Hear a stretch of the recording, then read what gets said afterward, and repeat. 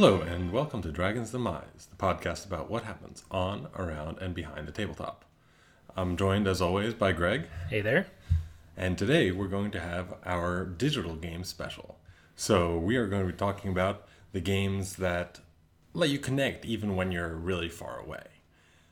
To start off, let's talk a little bit about the digital supplements to games, because though it's not the main focus of what we're talking about today, we did want to mention them. Right. These are some really interesting developments. There's always been sort of sometimes unspoken, sometimes very loudly spoken, tension between board games and video games. But in the last couple of years, I think we've noticed board games sort of take advantage of the digital opportunities that they have, especially now that everyone has a mobile device in their pocket. So in some cases, this is official. You think about a game like Alchemists, where, you can technically use that little cardboard mix and match finder that they provide you with in the board, but it's way easier if you just sync everyone's phone to, these are the mixes that we're going to be playing with. Similarly, a game like Werewolf has the app where you can select, okay, these are the roles that are in the game, and then it will go through and read off what the prompts are for those roles, which, given our friend group, people have probably memorized those prompts by now, but in other gaming groups, especially with the expansions, you've got 10, 12 different special roles at a time in a game, and it just gets to be overwhelming. So those are obviously very useful. Yeah, and there are also actually some games that are coming out that rely completely on the apps. So XCOM, the board game, I don't think you can actually play that without the app, or if you can, it's completely unfeasible. And the other one, actually from one of our favorite designers, The First Martian, which is coming out from Portal Games, that's also going to be completely reliant on apps. There are also other things which are the unofficial aftermarket type apps, which perform a service that is very useful for playing a game, but it's not officially done by the company. So apps like that, we talked about Betrayal at the House on the Hill, which is just the app that lets you keep track of all your character stats. A lot easier than the finicky little plastic pieces that are on the actual cards. Right. Dominion, choosing the different decks that you're going to be able to use when you have all the expansions, it can be really difficult to get a balanced one. So they have these choosing apps that help you figure out which one is the balanced mix. And then you also have things like scoring apps for Seven Wonders or other more complex scoring games, which help you keep track of who's scoring how much and do all the math for you so you don't have to worry about that. And the last one, I've plugged this many times before, Chwazi. And this is the one where you just choose the first player in this or choose teams and anything like that. It's pretty awesome. Everyone just puts their finger on your phone and it chooses one of them to be the first player. He really does love that app. Yes, I do. But now let's move on to the meat of the episode, where we're talking about the actual digital versions of games that you could play with your friends. Right. So these are just full-blown apps. They're versions of games that have been completely digitized. So one of the examples, Ticket to Ride, available for $1.99 on Android devices. All of the games that we mention are actually going to be Android devices, simply because that's what we have. Though most of these, if not all of them, also have iOS versions. So iOS has been traditionally more inclusive with the board game apps, and it's usually the one that they release on first. So I would be very surprised if any of these apps were not on iOS. We just don't know the prices, per se. Yeah, which, sorry. Yep. We're bad consumer advisors, but hopefully you enjoy us talking about games. Yeah, exactly. So yeah, Ticket to Ride is one of them. Then we have games like Suburbia for $4.99. It's a game that a lot of people really enjoy, about like the different placement and all that, and it works pretty well from what I've seen in digital format. You have Pandemic. It's really cool that they actually put that onto the digital format, because now you can play with other people and you don't have to carry a big board game around. Right. And you can play with people. I think pretty sure that a lot of these, if not most of them, do let you play with other people across distances, so through the online and everything like that. Yeah, and that's one of the really useful things about it, both from a perspective of it allows you to keep in touch with friends. You can add people to your friends lists in most of these games. They have that functionality, and you can say, hey, Jacob, I'm in Texas right now, you're in New York, but let's play a game of Pandemic together. And you can do that, but also a lot of them give you the opportunity to just connect to a random game and play with strangers, which can be really useful for, people talk a lot about going to your local game store and finding a group to game with, but one, that can be intimidating for people just from, a socialization standpoint. It's tough to go out and meet new people and talk to new people face to face. But then also, I have a lot of friends who live in Oklahoma where it can be, an hour and a half drive to get to the nearest game store. So apps like this really give you a great opportunity to play some of your favorite games and not have to get people to table all the time and just enjoy the experience of the game itself. Yeah. Again, just to check though, be sure to read the app description before installing any of these, thinking that, I'm going to be able to play with my friends, because there are some of these that do not let you play over the internet. The nice part about that though is that you don't need other people to play against. So games like Carcassonne, you can either play hot seat or you can play against the computer, and you can choose the different difficulties, and I've played a lot of that, and it also helps a lot because it scores everything right there, so you don't have to worry about the scoring. And that one is available for $4.99 on the Android App Store. Then you have Small World 2, which is, for all intents and purposes, the exact same thing as Small World. Right. They were just being clever. They were just being clever, and they were just adding the two in there. There might be a few tweaks. I haven't really compared the two, but it's the same game as far as I can tell. You also have a few games that are for free. So you have Star Realms. Right, and Star Realms is absolutely fantastic. Very similar to Ascension, which is also available via an app. And for free. Yeah. So, get those card drafting games. But Star Realms is completely free, and one of the great things about Star Realms is, we mentioned sort of that single player, you can play against a computer. Star Realms actually comes with a campaign mode where you're playing, the same basic game, but you've got these sort of special scenarios where, okay, you both start with extra health, and then, the enemy follows certain special rules where instead of drawing cards, then whenever they purchase a thing, they deal damage to you. All these special fancy things, but it really changes some of the flavor and allows you to have a fun solo experience. I know Star Realms has a campaign mode, and so does, I believe, the digital version of Castles of Mad King Ludwig has a campaign mode. Yes, it does, and it actually is really cool because a lot of these are challenges. Can you get to placing this many rooms in like this smaller area that will get you this many points or something like that? And sometimes you'll be against another player, sometimes it'll just be you. And the nice part about Castles of Mad King Ludwig in the digital edition, it's one of those games that I actually sort of prefer the digital one, because there are so many pieces in the actual game that when you're playing it digitally, you don't have to set up, you don't have to take down, and the challenges make it interesting, so you can play it and gain stars and go along this path of becoming the master builder in the universe of Mad King Ludwig, where you're going and building for all these different barons at first, and then the very end is you get to build for the Mad King himself. And it's a lot of fun. It works really well and lets you challenge, if you only have a certain amount of money, so that you have to complete certain rooms to get money to then be able to buy more rooms and things like that. And it's a really nice puzzle along with the actual game itself. So the campaign modes can be really great. Right. And you mentioned Castles was one that you actually preferred to play digitally. There's a couple others of those, one of which I know is Ascension, for some of the same sorts of reasons. You've got various, pieces to keep track of, the little point scoring, but then also it's just much more, at least in my experience playing with the digital version of Ascension, it's much more reliably randomized. You don't have pockets of void where somebody just put their whole deck back into the deck and it didn't quite get shuffled properly. So it just leads to a more consistent game experience. Yeah. Plus, you can also play with a lot of the expansions that you don't have physically.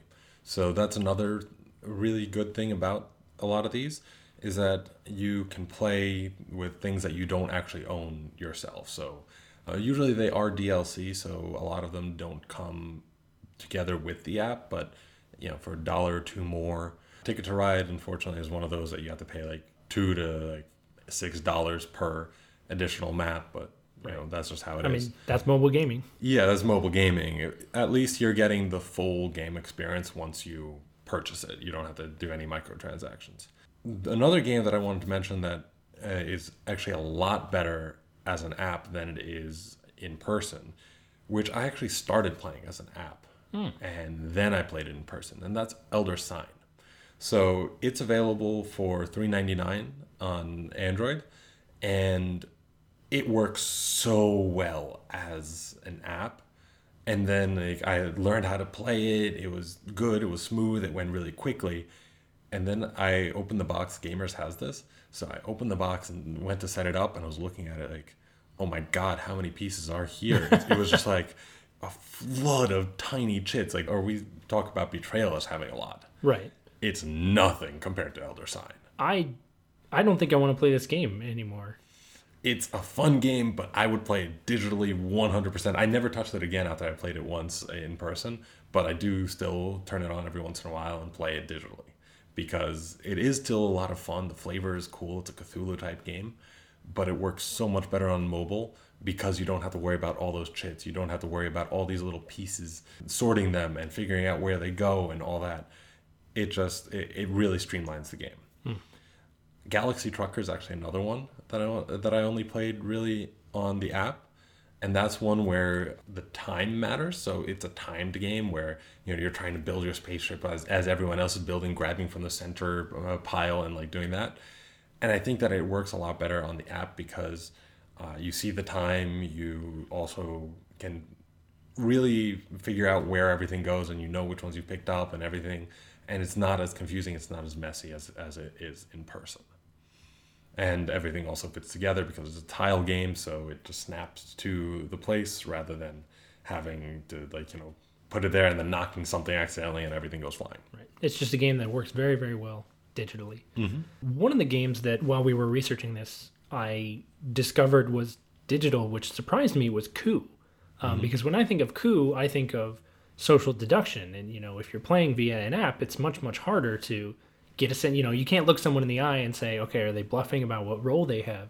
But it does force you to think in sort of different ways. With Coup, there's always the ability to almost count cards. You can say, okay, what's been called, what hasn't, who's taken what.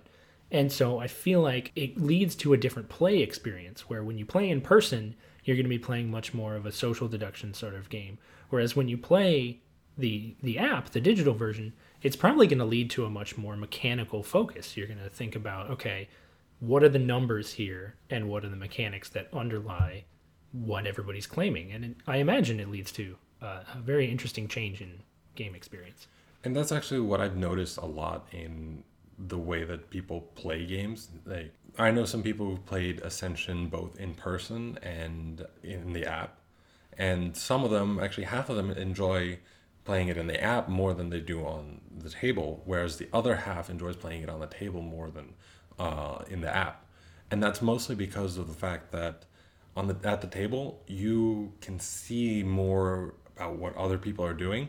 You can still see that in the app, but you don't really pay attention as much. You almost feel like you're playing a single player game, even if you are playing with other people. Right. So that really does give you a little bit of a barrier between you and whoever you're playing with, and does make board games unfortunately a little bit less social. True. That's the unfortunate part, but I mean, it's still probably better to play with someone on the Ascension app rather than not play it at all. True. Another game that I want to go back to a little bit that I've played a lot is Carcassonne. So Carcassonne is available for $4.99 on the Android Play. It's a lot of fun, and one of the great things I think about it, that if you really enjoy Carcassonne or you think you want to get into Carcassonne, it really teaches you the nuances of the scoring. So that's one of the things for Carcassonne where people don't really understand the different farms and things like that. The app really lets you calculate all that, shows you oh, you did this, oh, this is why this happens and all that. And it also has the pass and play mechanic, so you can play with other people while you're in the car, for example. or you're traveling with someone on the airplane and you're sitting next to them. You just put it up on your phone, boom, boom, boom, boom, pass between the person and yourself, and you're playing a board game, which normally you wouldn't be able to do. It also has the benefit of not allowing you to play any places that you are not allowed to, because sometimes I know that it's happened to me multiple times in Carcassonne that I'll play it somewhere and then like 10 turns later we're like, wait a minute, how did that piece get there? And then that you is have to completely backtrack. illegal. You either backtrack or there's literally no way you can backtrack, so you just leave it there and it's like, well, we don't even remember who placed it, so in general that's usually a good thing, that it helps teach you how to do these kinds of things in the game. Right, and that's definitely an advantage. Again, going back to Ascension, Ascension has a lot of complexity to it. There's lots of synergies involved in the cards, and you kind of have to know what are the possibilities that you can run into in order to know whether something's worth purchasing or whether you'd prefer to simply pass on it. So playing via the app is a great way to learn, okay, these are what cards work well together. This is what a finely tuned deck looks like. And maybe then next time you play in person, you're just killing it because you've had all this practice and you've learned the strategies without having to just play against yourself or play against a goldfish. Exactly. So a lot of these ones, there are a few others that we have written down. Alhambra, which is on Google Play for $2.99. Twilight Struggle, which is actually interesting. I'm pretty sure that you can play that one against someone else. It's a very heavy strategy game. That would be very intense. Yeah, so that's awesome. That's on Google Play for $4.99. And Kingdom Builder, which is also pretty cool. I know that I really enjoy that game. I think that you could at least do pass and play on that one. Also available for $2.99. So I would just take a look at see if your favorite board game is actually in-app form anywhere, because there are a lot and there are more and more coming out, and it's really nice to have your games in app form because sometimes you just can't get to the table, you don't have anyone to play with for a while, and you just have that itch of playing a board game. And you can either play with a friend of yours who's far away, or you just play against a computer, which is also still fun, still get to play the mechanics of the game and learn a little bit more about them. And most of these apps are really well done, and it's not a shoddy app or anything like that. The ones that I've played, the ones that I've seen have been really thoughtfully done. The shortcuts were taken in the right places. So, definitely. Instead of chits or anything like that, it'll give you the counters, or it'll just count it for you rather than having to actually use it in that way. But there are actually other game services which are cool that give you all those chits and everything like that. There are really two of them, and these are what we like to call virtual tabletops. And the two that I know of that are pretty much the two best are Tabletopia and Tabletop Simulator. Right. And now this is a physics engine that puts you into a table and gives you all the pieces of the game and says, play. Yeah, I mean, it's really, there's no better way to describe it than that. You go into a lobby, you basically say, I want to play this game, and then you open in Tabletopia, it's called a room. I believe in Tabletop Simulator, it's just called a game. But you open it up and people can join, or you can invite people to play with you. These are both on Steam. Yes. So you can just invite your Steam friends that way. At least for Tabletopia, they do not have to own the actual Tabletopia game. Well, there you go. And they can just go into any browser and play it, versus Tabletop Simulator, I'm not 100% sure if that's the case. Right. But so you go into this lobby, and then you're literally just presented with a digital replica of the game. It's not even a version. It's just all of the tiles and all of the cards and everything is there for you to interact with. And you move your cursor over them, and you can right-click to draw, right-click to shuffle, right-click to roll dice, all that sort of thing. And it's very physics-based, and you can see it in real time, and you can pan around the game board. And I know for Tabletop Simulator, it's actually VR capable. So you can just play a game as though you were there using this completely digital engine. Yeah. Now, the selection is also a big difference between, I think, the two of them. Yeah. So Tabletopia is my preferred choice because of the fact that you have 300 plus games on there. They have two classes of games. They have either premium games or regular games. And both of these are mostly hobby games. So All of the regular games you can play for free, not just making an account and playing either in browser or on Steam or anything like that. It just, you go in there, you play, and you don't have to pay anything. Even one person decides to pay for their monthly premium service, which is something that I do because I really like the service. You get to play any of their games, including the premium games, with anyone else. So you start a room, you send the link to anyone, and they get to play in that room whatever game you want to play. And that gives you access to 300 plus games. It is a subscription service, so you do have to pay on a monthly basis, but it's really not that much. So especially if you're very often like far away from your friends, far away from your gaming group, very worthwhile thing to buy. Right. And then Tabletop Simulator, on the other hand, uses a slightly different model. They've got core selection of what they call classic games. So these are things that everybody knows: chess, checkers, poker, all that sort of thing, that are free to play for anyone. But then in order to play any of, what we would consider the hobby games, sort of the more contemporary games, you actually have to pay for each of those individually.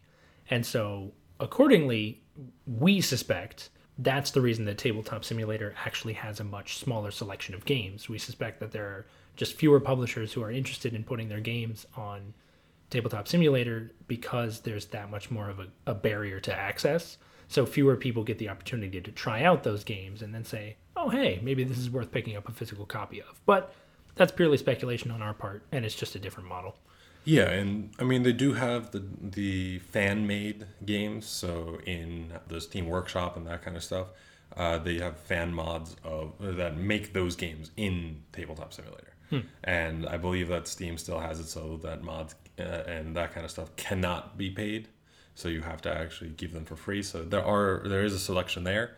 But again, that's fan-made. That is not officially sanctioned by the game designers or anything like that. Whereas on Tabletopia, all of the games there are either programmed by the game companies themselves or by someone from that game company. So they actually put them up.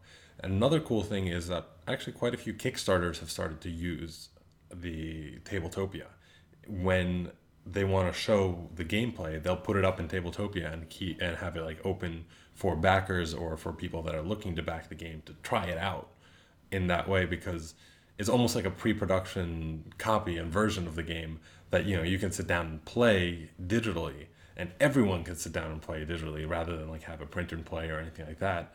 And all the changes that they make can all be put in the game immediately and that kind of stuff. So it's being used to pretty great effect in that way. I know Scythe was on their pre-production.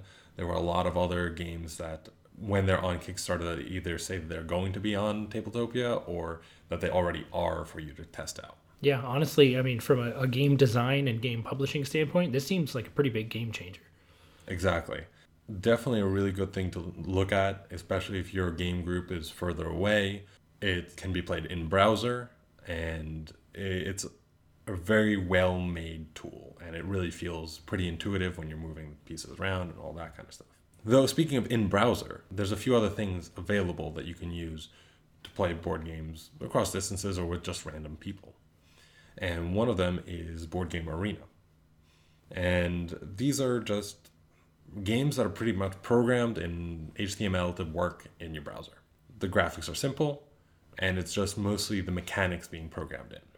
Right, and these are much more like the digitized versions that appear in apps, where rather than having a sort of physics simulator like you would with Tabletopia or Tabletop Simulator, you've just got, your deck of cards or your thing of dice, and those roll automatically, and then they give you a set of pre-programmed options or responses to what you can do. Board Game Arena is one example that we mentioned. I'm sure there are others. The selection does tend to be pretty limited, just because it's a purely web-based format as far as I've seen. But there is something to be said for it. I do personally like the digitized versions where you do have things that just happen automatically. I feel like that makes it much more convenient.